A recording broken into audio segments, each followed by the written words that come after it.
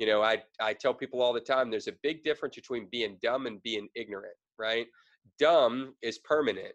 Ignorance is curable. So, don't be scared to be ignorant. Are you kidding? 99% of the stuff I do in my life, I'm ignorant on, Yeah. right? But if you ask enough whys, then you go from 99 to 98% to 97. And you don't have to be an expert on everything, right? Pick your battles and expend your time where it makes sense. But, don't be scared to ask the question why. And I'd be willing to bet if you look back at your SEO career and you say you taught yourself, I'd be willing to bet you were successful in that because for a very long period of time till you had the confidence and knowledge yourself, I bet you asked why than every other person that tried to be as successful and failed. So here's the big question. Have you ever been so financially frustrated from years of poor financial decisions only to wonder, why didn't they teach me in school anything about how to manage money?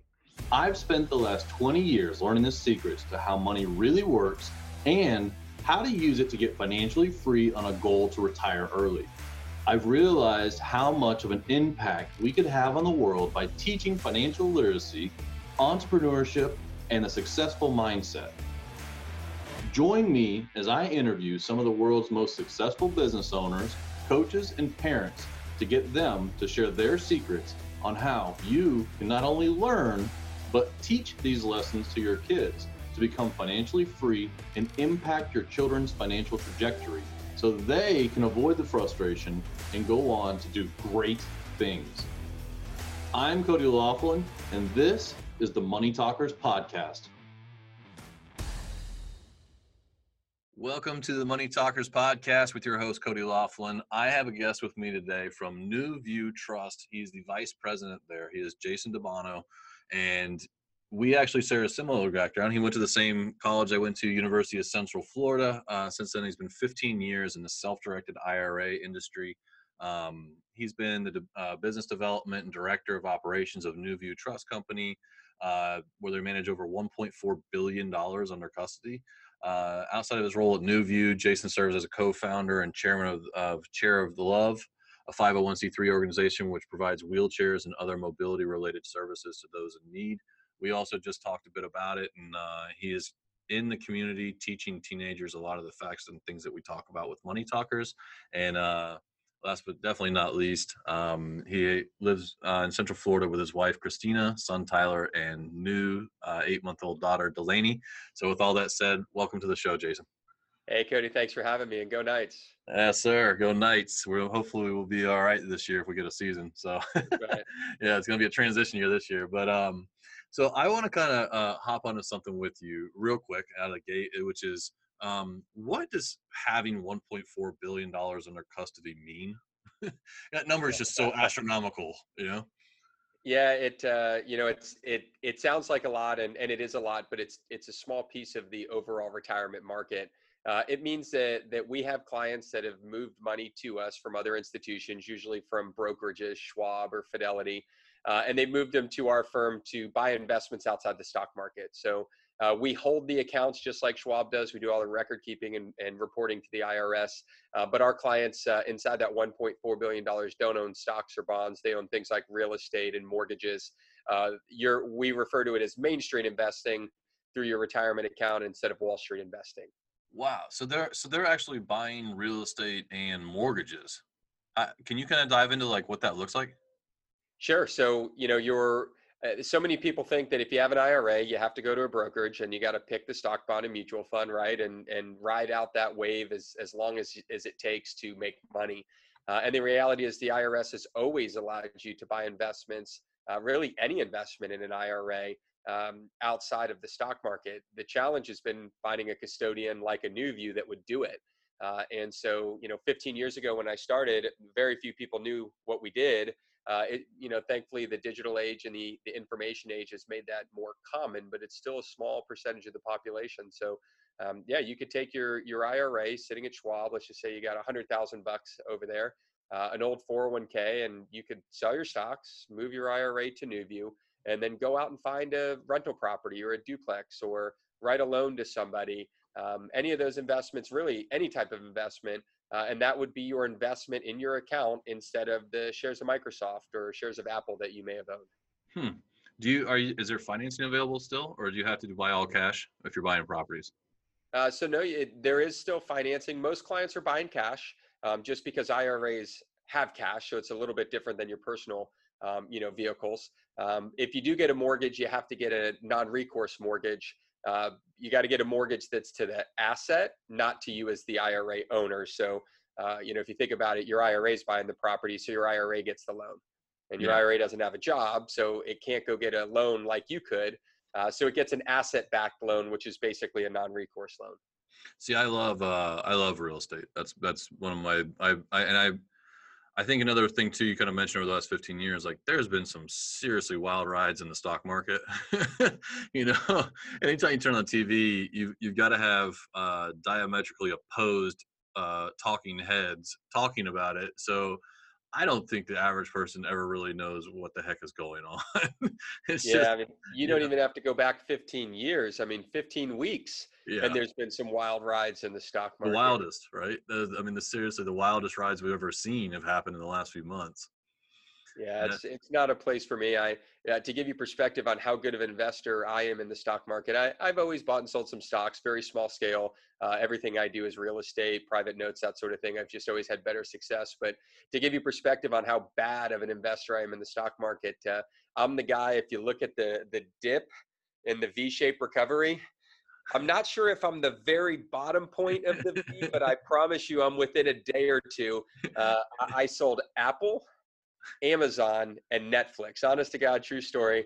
And all three are at all-time highs now. I mean, who'd oh, have thought, going into this craziness that that's what would happen? But people say, "Oh man, you lost out on all that money," and say, "You know what? I really gave up all the heartache and headache to get there. No thanks." yeah, yeah, it's the thing. Like, I know real estate, and so like, and it's even that though. I mean, there's been some factors that have just came out where, like I have rental properties and things, and so like them coming out and just all of a sudden going, no moratorium on foreclosures and no moratorium or moratorium on evictions.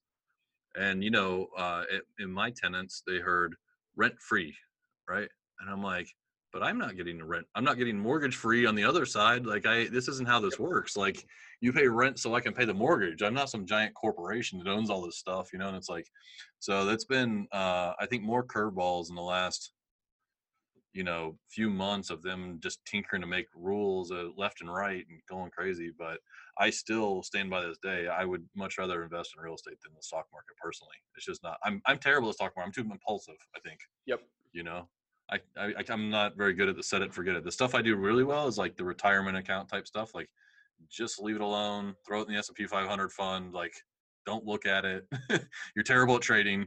Yep. Just stay away from it you know Yeah, I'm with you. Real estate for me is it's easy to understand. I mean, and at the end of the day, what's going on right now is such a very unique situation. But at least with real estate, you know what it costs you to own, you know what it can make you to rent, and it really doesn't matter what it's worth, right? I mean, in stocks, I have no idea what it's worth. I mean, someone explained to me how Tesla was worth $350 a share a month ago, and now it's worth $1,200 a share. I mean, where's it going into the facing the headwind of a down economy at a time when people are buying more expensive vehicles? It just the math doesn't make sense. And by the way, they lose money every I- year. I mean, fundamentally, how in the world could I figure that out? A Mensa candidate couldn't. Um, but I know what a mortgage is. I know how much it costs, and I know how much rent is, and I know how much that's worth. And I can do back of the napkin math and understand it's a good or investment or a bad one. Yeah, that's the thing. And for me, what I've been fortunate able to do on that side as well is that waiting for the best investments, right? Like I know a good real estate deal when I see one because it's a math problem. Once you know the math problem, like you said, I mean, back in the napkin, really, you can digest a complicated real estate transaction in about 5 minutes. Yep. Right? You need to know a few factors, and then they plug in, and then it's like, well, it doesn't meet this threshold. It's not a good deal for me. That's how I look at it because Yep. I'm like, well, it is what it is. Like I just walk. I don't want a decent deal. Like I want good deals, but the reason I'm able to do that is because I prep for them ahead of time. Yep.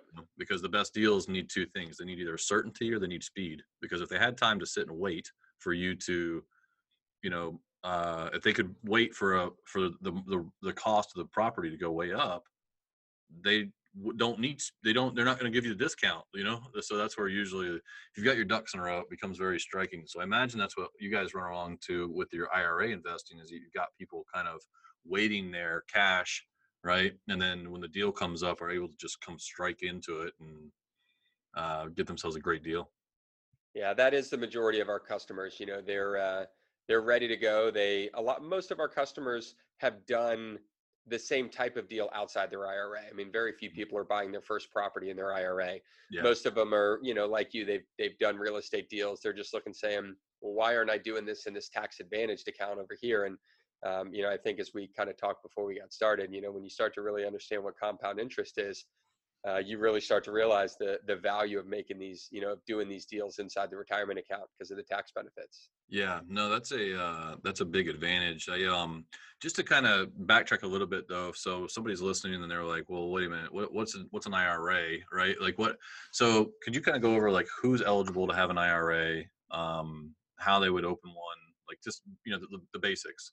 Sure. And I'll start by saying I kind of stepped over this, and this is something that we kind of preach, and yet here I am doing it. And that is, so many people, they hyper focus on the investment, right? That's where they think they make all their money is, if I can just make good investments, I'll get rich. And there's some truth to that. But I hate to say that's fool's gold, but it's a losing proposition for the masses. The real people that build wealth, and remember, making money and building wealth are two completely different things. There's people that make $1 million a year that are broke, and there's people that make $500,000 a year, right? And maybe you're middle of the road, and there's people that make 75 grand a year that are incredibly wealthy. And it has to do with hanging on to how much you make, and those are byproducts of spending and other things. So I won't go get too deep on that soapbox, but one of the things that people overstep is the vehicle, and they overstep the vehicle in which to buy. And the wealthy don't, because the wealthy have the people in their corner saying, use this tax vehicle, use this tax vehicle, use that tax vehicle. Us as average individuals, we don't have that. We got to go out and educate ourselves. But if you buy lots of great investments, but you pay tax every year, you're going to have less than if you buy mediocre investments and don't pay tax every year. So, I'll illustrate just quickly, and then I'll answer your question as it relates to that. To give you the value of an IRA in terms of what it is value wise, if you take $1 and you double it every year for 20 years, right? $1 becomes $2, $2 becomes 4, 4 becomes 8, 8 becomes 16. If you take that dollar and double it every year for 20 years, and you do it with your personal money, whereby you pay tax, right? And you pay at a 25% tax rate. So if you make $1, you owe 25% on that dollar, costs you a quarter, right? Then you reinvest. If you double $1 every year in a taxable account, at the end of 20 years, you will have a little over 75,000 bucks, right? Not bad. Turned $1 into 75 grand in 20 years. If you take the same dollar, same investment, doubling it over the same time period, so everything's identical, but the difference is you don't use your personal dollar to make the investment.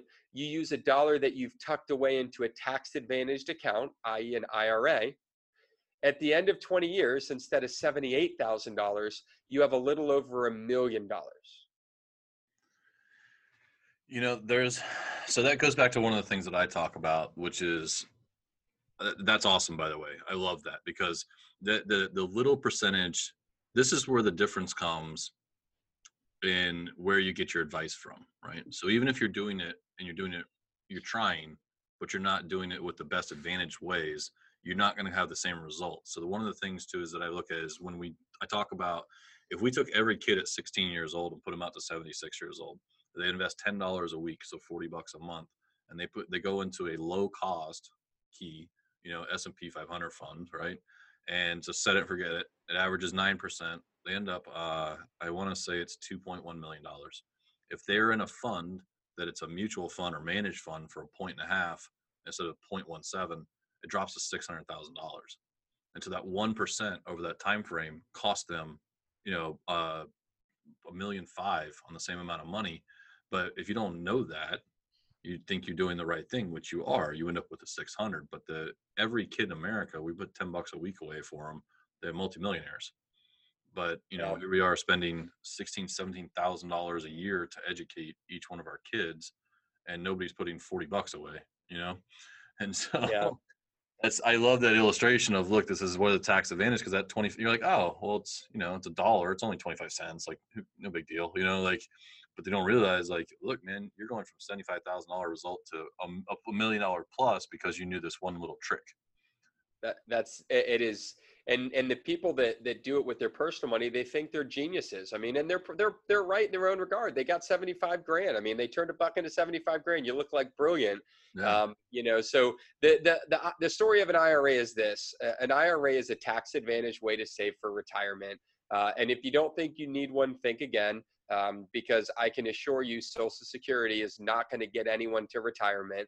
And if you kick the can down the road, I think, Cody, you already kind of talked about, you got to save a lot more for longer periods of time the later that you get in life. So IRAs are fantastic tools for those that are listening, regardless of your age. If you've got kids, really start looking into it. And here's the deal you make. It's simple.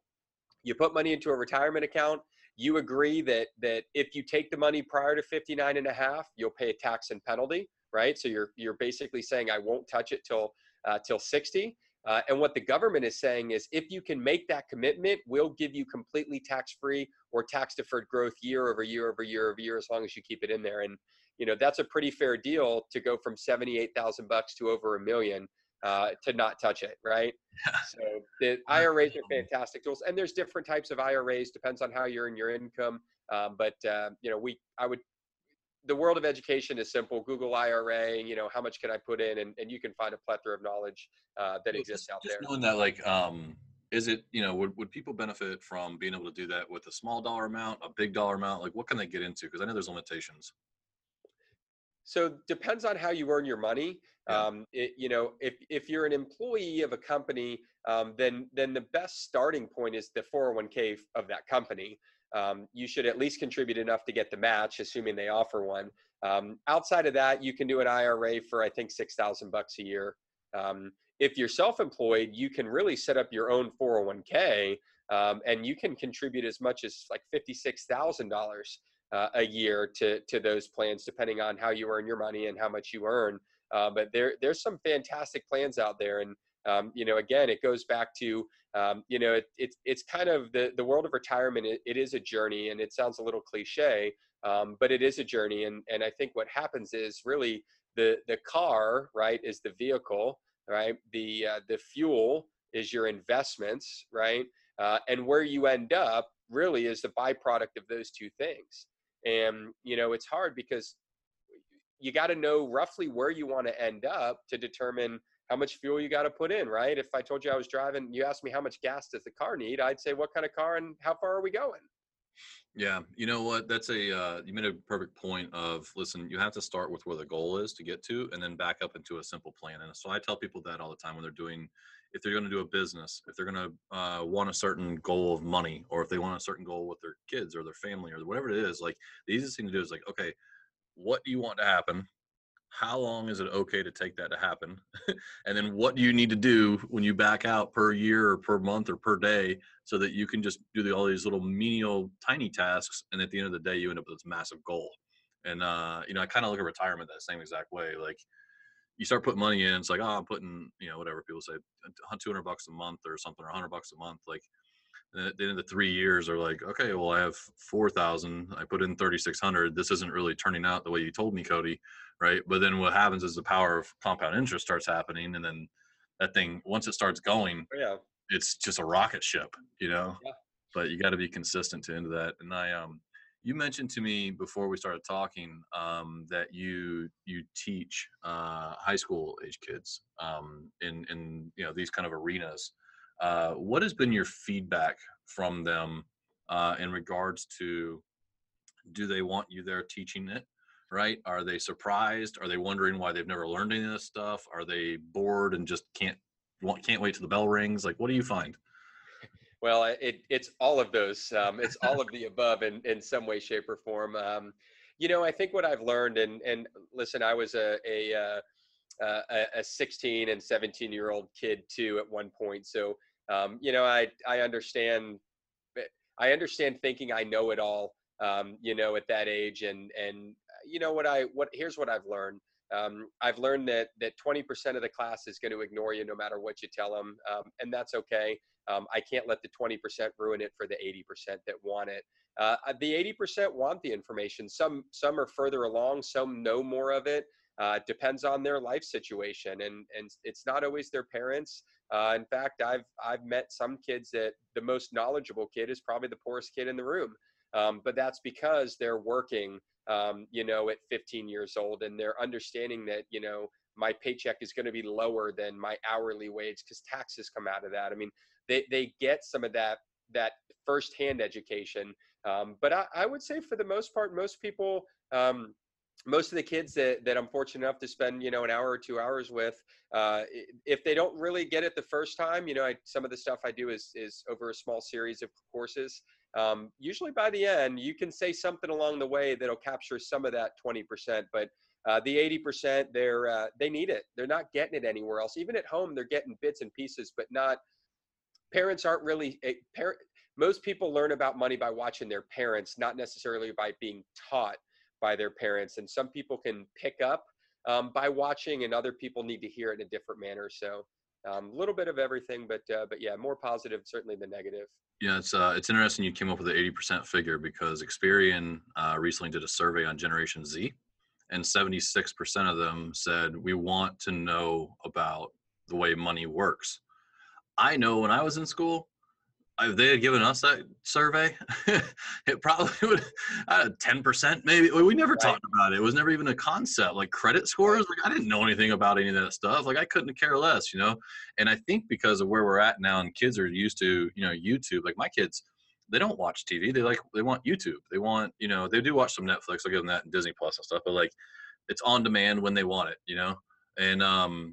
And so I think that there's so much out there that they're used to self-educating themselves. And so now they're like, hey, we know we don't know this stuff. And I also think that they went through the Great Recession, what we're seeing now. Like they have had some eye-opening moments along their time where they've seen some pretty tough stuff with their parents and life and family and the news and everything else. And so it's pretty cool that you kind of confirmed in your analysis there on the 80% because that's what they say. And I was like so happy to see that survey, of 76% of kids want financial instructions. Yeah. Well, you talk about kind of recession kind of babies, and if you really look back, I mean, at the world, right? Who was the generation that's at the very end of their life cycle that was the best with money, right? It was the Depression era. They grew up poor, and man, I'll tell you, every one of them is going to die with money in the bank in some way, shape, or form. Who's the worst, right? The baby boomers, because they were the ones that didn't live through the depression. They lived through most of their life when things were booming, and baby boomers are horrible with money. They're all going to die broke, right? And so then you start going down the generations, and they're byproducts of the era in which they grew up in. And the kids that are approaching high school now, they are recession babies, and they remember they were old enough to know as kids that, wait a minute, we don't have money and we didn't have these things. And I think it has a profound impact on people. Generational, financial success is real.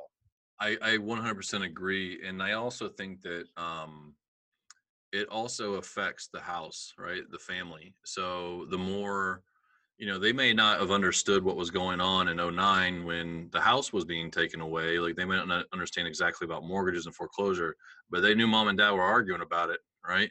And Yep. so I think that they don't want to be in that situation.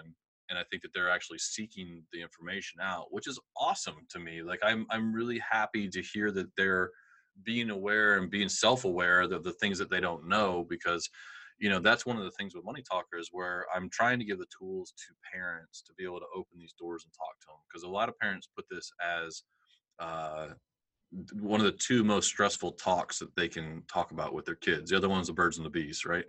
So Right, like right. those two, like money situations and finances and birds and bees, and like those two are like dreaded on the scale of like, I'll just wait it out and see if they ask me any questions, right? Right.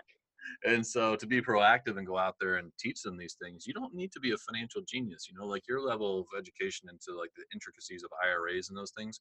There are people out there like you that they can go to if they need to get there. But they need to start with, hey, look, you know what?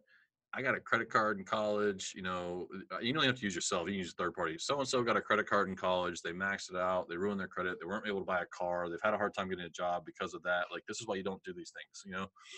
And if you just open that door and start having those conversations, I think that's a lot of where the power lies.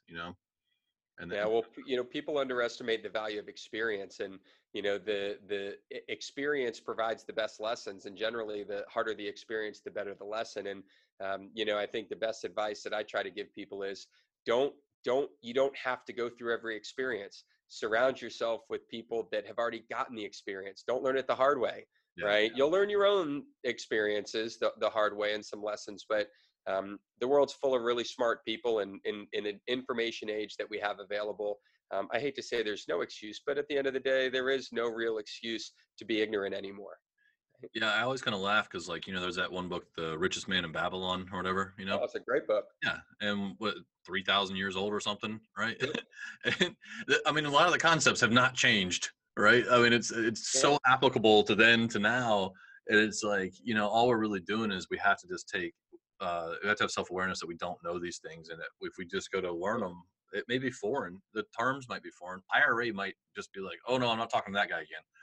Like I've done SEO for the last 10, 12 years on websites. I had to learn it by myself, a search engine optimization. The second I throw out any kind of terms in there, like people are just like, oh, like either that or they just nod at me and they're like, oh, that's great, canonical tags, and I'm like, yeah, canonical tags, and all that means is if you have www or you don't have www, like it just sounds like it's so complicated, Right. and so I imagine like a lot of that time that's probably the wall that you have to break down when you're talking to people about these things, is just don't nod at, like don't glaze over on me if I go to get Yep. into these subjects, right? Well, it is the toddler mentality, and everybody needs to deploy it. We're all so scared, and that is, I mean, why do you think 2 and 3 and 4 year olds are the smartest people in the room, right? Whether we think so or not, I guarantee you, they're the smartest people in the room every time. And the reason is, write down how many times they ask questions, right? Why? And we have to continue to deploy that. We stop that. We start to think that we're dumb, if we ask the question why. And I tell people all the time, there's a big difference between being dumb and being ignorant, right? Dumb is permanent. Ignorance is curable. So don't be scared to be ignorant. Are you kidding? 99% of the stuff I do in my life, I'm ignorant on. Yeah, Right. But if you ask enough whys, then you go from 99 to 98% to 97. And you don't have to be an expert on everything, right? Pick your battles and expend your time where it makes sense. But, don't be scared to ask the question why. And I'd be willing to bet if you look back at your SEO career and you say you taught yourself, I'd be willing to bet you were successful in that because for a very long period of time, till you had the confidence and knowledge yourself, I bet you asked why than every other person that tried to be as successful and failed. yeah. I actually hired somebody to do it, but I told him, I said, I'm going to pay you to do this, but I get to see everything you do and I get to ask all the questions I want, right? And he was like, okay. I was like, do most people do that? And he was like, no, nobody ever wants to talk to me about this stuff at all. So like it actually he was in California, became a good friend, and our businesses shot up like a rocket. But I used to text him and call him like anytime I wanted to, and it would drive him. I don't know if I drove him nuts or he liked it, but now I ask YouTube why all the time. The power of why. Yes. Why and no are a business owner's best friend if you want to be successful. Oh yeah, and who I want my information from is I want the guy who's done it for 20 years. Like I don't want the most polished YouTube videos. I want the Right. guy, like if I'm trying to fix my dishwasher, like I'm looking for the guy who's in like a greasy shirt and like holding his phone like aside. He's like, hey, you see down here, this is what part you got to watch for it. I'm like, that's my guy right there. Like Got it. watch his video, and I fixed all kinds of things around I do tons of stuff from YouTube, but I like the fact that you're asking that, to teach people to say, hey, listen, let's just start getting curious. Let's start having those conversations, because that's where the comfortableness comes from, is that when you feel like you understand something and you realize it is not nearly as complicated as we make things to be, you know? Right. Um, so I kind of want to switch gears a little bit. Well, I've got you for a few more minutes. Okay. So, in your family, you have a 9-year-old son, right? Yep. What kind of conversations are you having with him these days around money, around success, like around whatever?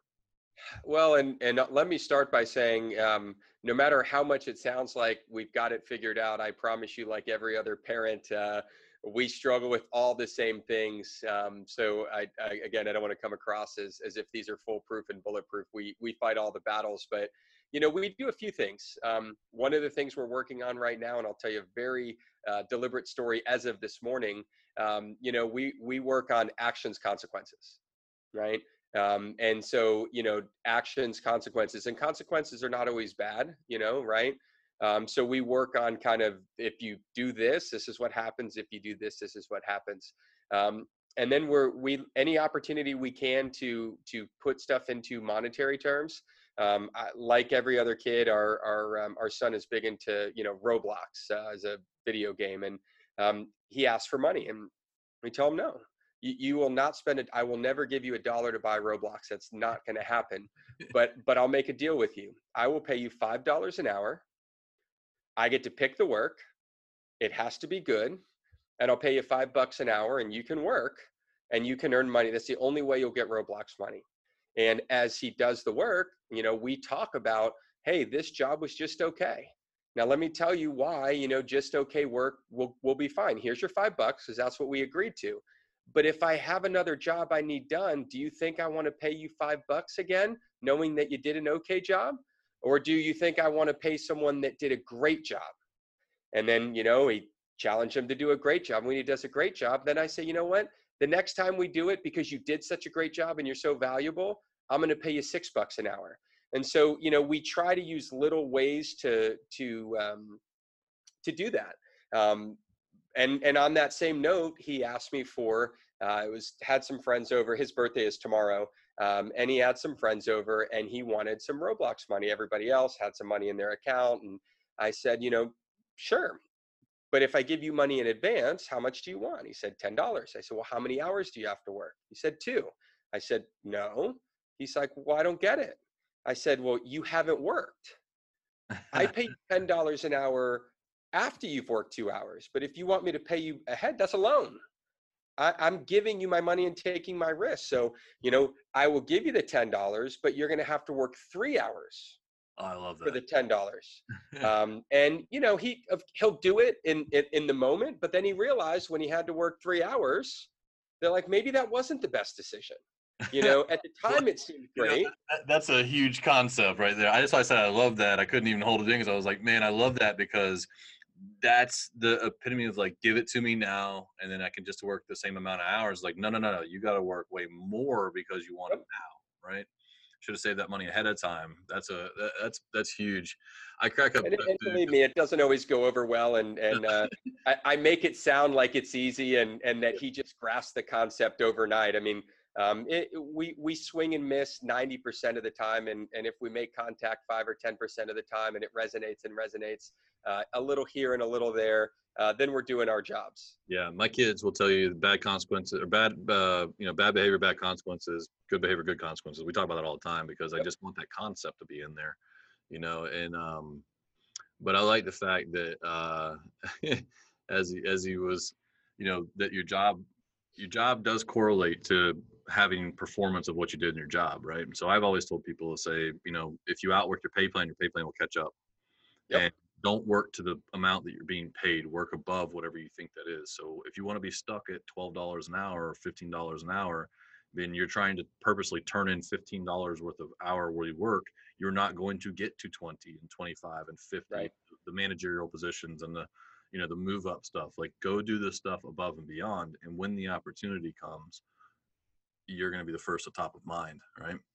That's a great, I like that parenting tip there at the end, but we have to wrap up here. Is there any last thoughts you have, Jason? No, I kind of end a lot of things with this, and that is educate, educate, educate. Find people that have tried it. Find people that have failed. Anyone that tells you they're always successful is probably not the person you want to get your advice from, Yeah. because they haven't really earned it or lived it the way that you need them to. But go out and get educated. We live in a world where it's at our fingertips. Instead of knowing all the useless information that we spend time on our phone and social media, spend that time not listening to the radio, listening to podcasts. Spend that time, not scrolling through Facebook, but reading, up on various, financial or just life in general, goals and other things. So, yep, stay educated. That's it, man. I love that. And you know what? It's out there. And I would tell you one last thing on that kind of same thought is that if you know somebody who you wanted to emulate, like that you considered successful in whatever arena it is, emotionally, financially, career wise, whatever it is, if you're a young person and you approach that person with respect and an honest, like, hey, I want to learn from you, I can 99% guarantee you that person will make time for you because they're going to, one, if they're that good, they love their trade, they were just excited to be able to share that information with you. And if otherwise, the other part of that too is that like we have an innate piece inside of us that wants to help young people be better at things, right? And if we can help and be the master or the thought leader on the subject and show our mastery of things, like then we want to be able to help and we want to be able to pass that information on. So don't be afraid to ask. Shoot bigger on who you ask than who you think you could, you know? Yeah, great advice. So, and Awesome. buy them lunch. Everybody's got to eat, and I- everybody wants to share their stories. So, oh, yeah, yeah. great advice. Absolutely. Lunch, buying lunches has made me more money, I think, than anything else in my whole life. You're So, not kidding. well, Jason, listen, if they want to find out more about what you guys do with New View Trust, where should they check out? NewviewTrust.com, easiest way to get information. There's a blog section that's chock full of webinars and educational events, pre-recorded stuff, as well as a schedule of upcoming live stuff that we do on a myriad of topics. So, yeah, NewView Trust, NewView with a U, NUVIEW, trust.com. Awesome, man. Thanks again. Appreciate it. Hey, thanks, Cody. Thanks for having me. Thank you for listening to another episode of Money Talkers with me, your host, Cody Laughlin. If you found this episode helpful in your pursuit of financial dominance, it really helps if you make sure to leave a 5-star rating and share it with your friends or family members who could use good financial information and entrepreneurial success tips. I invite you to join the Money Talkers community Facebook group. Open Facebook and search for Money Talkers to join today. Follow us on Instagram at The Money Talkers for inspirational mindset posts, encouragement, and investing tips. And remember, the one thing you can do to change your kids' financial future is to start talking about money with them because you are a money talker.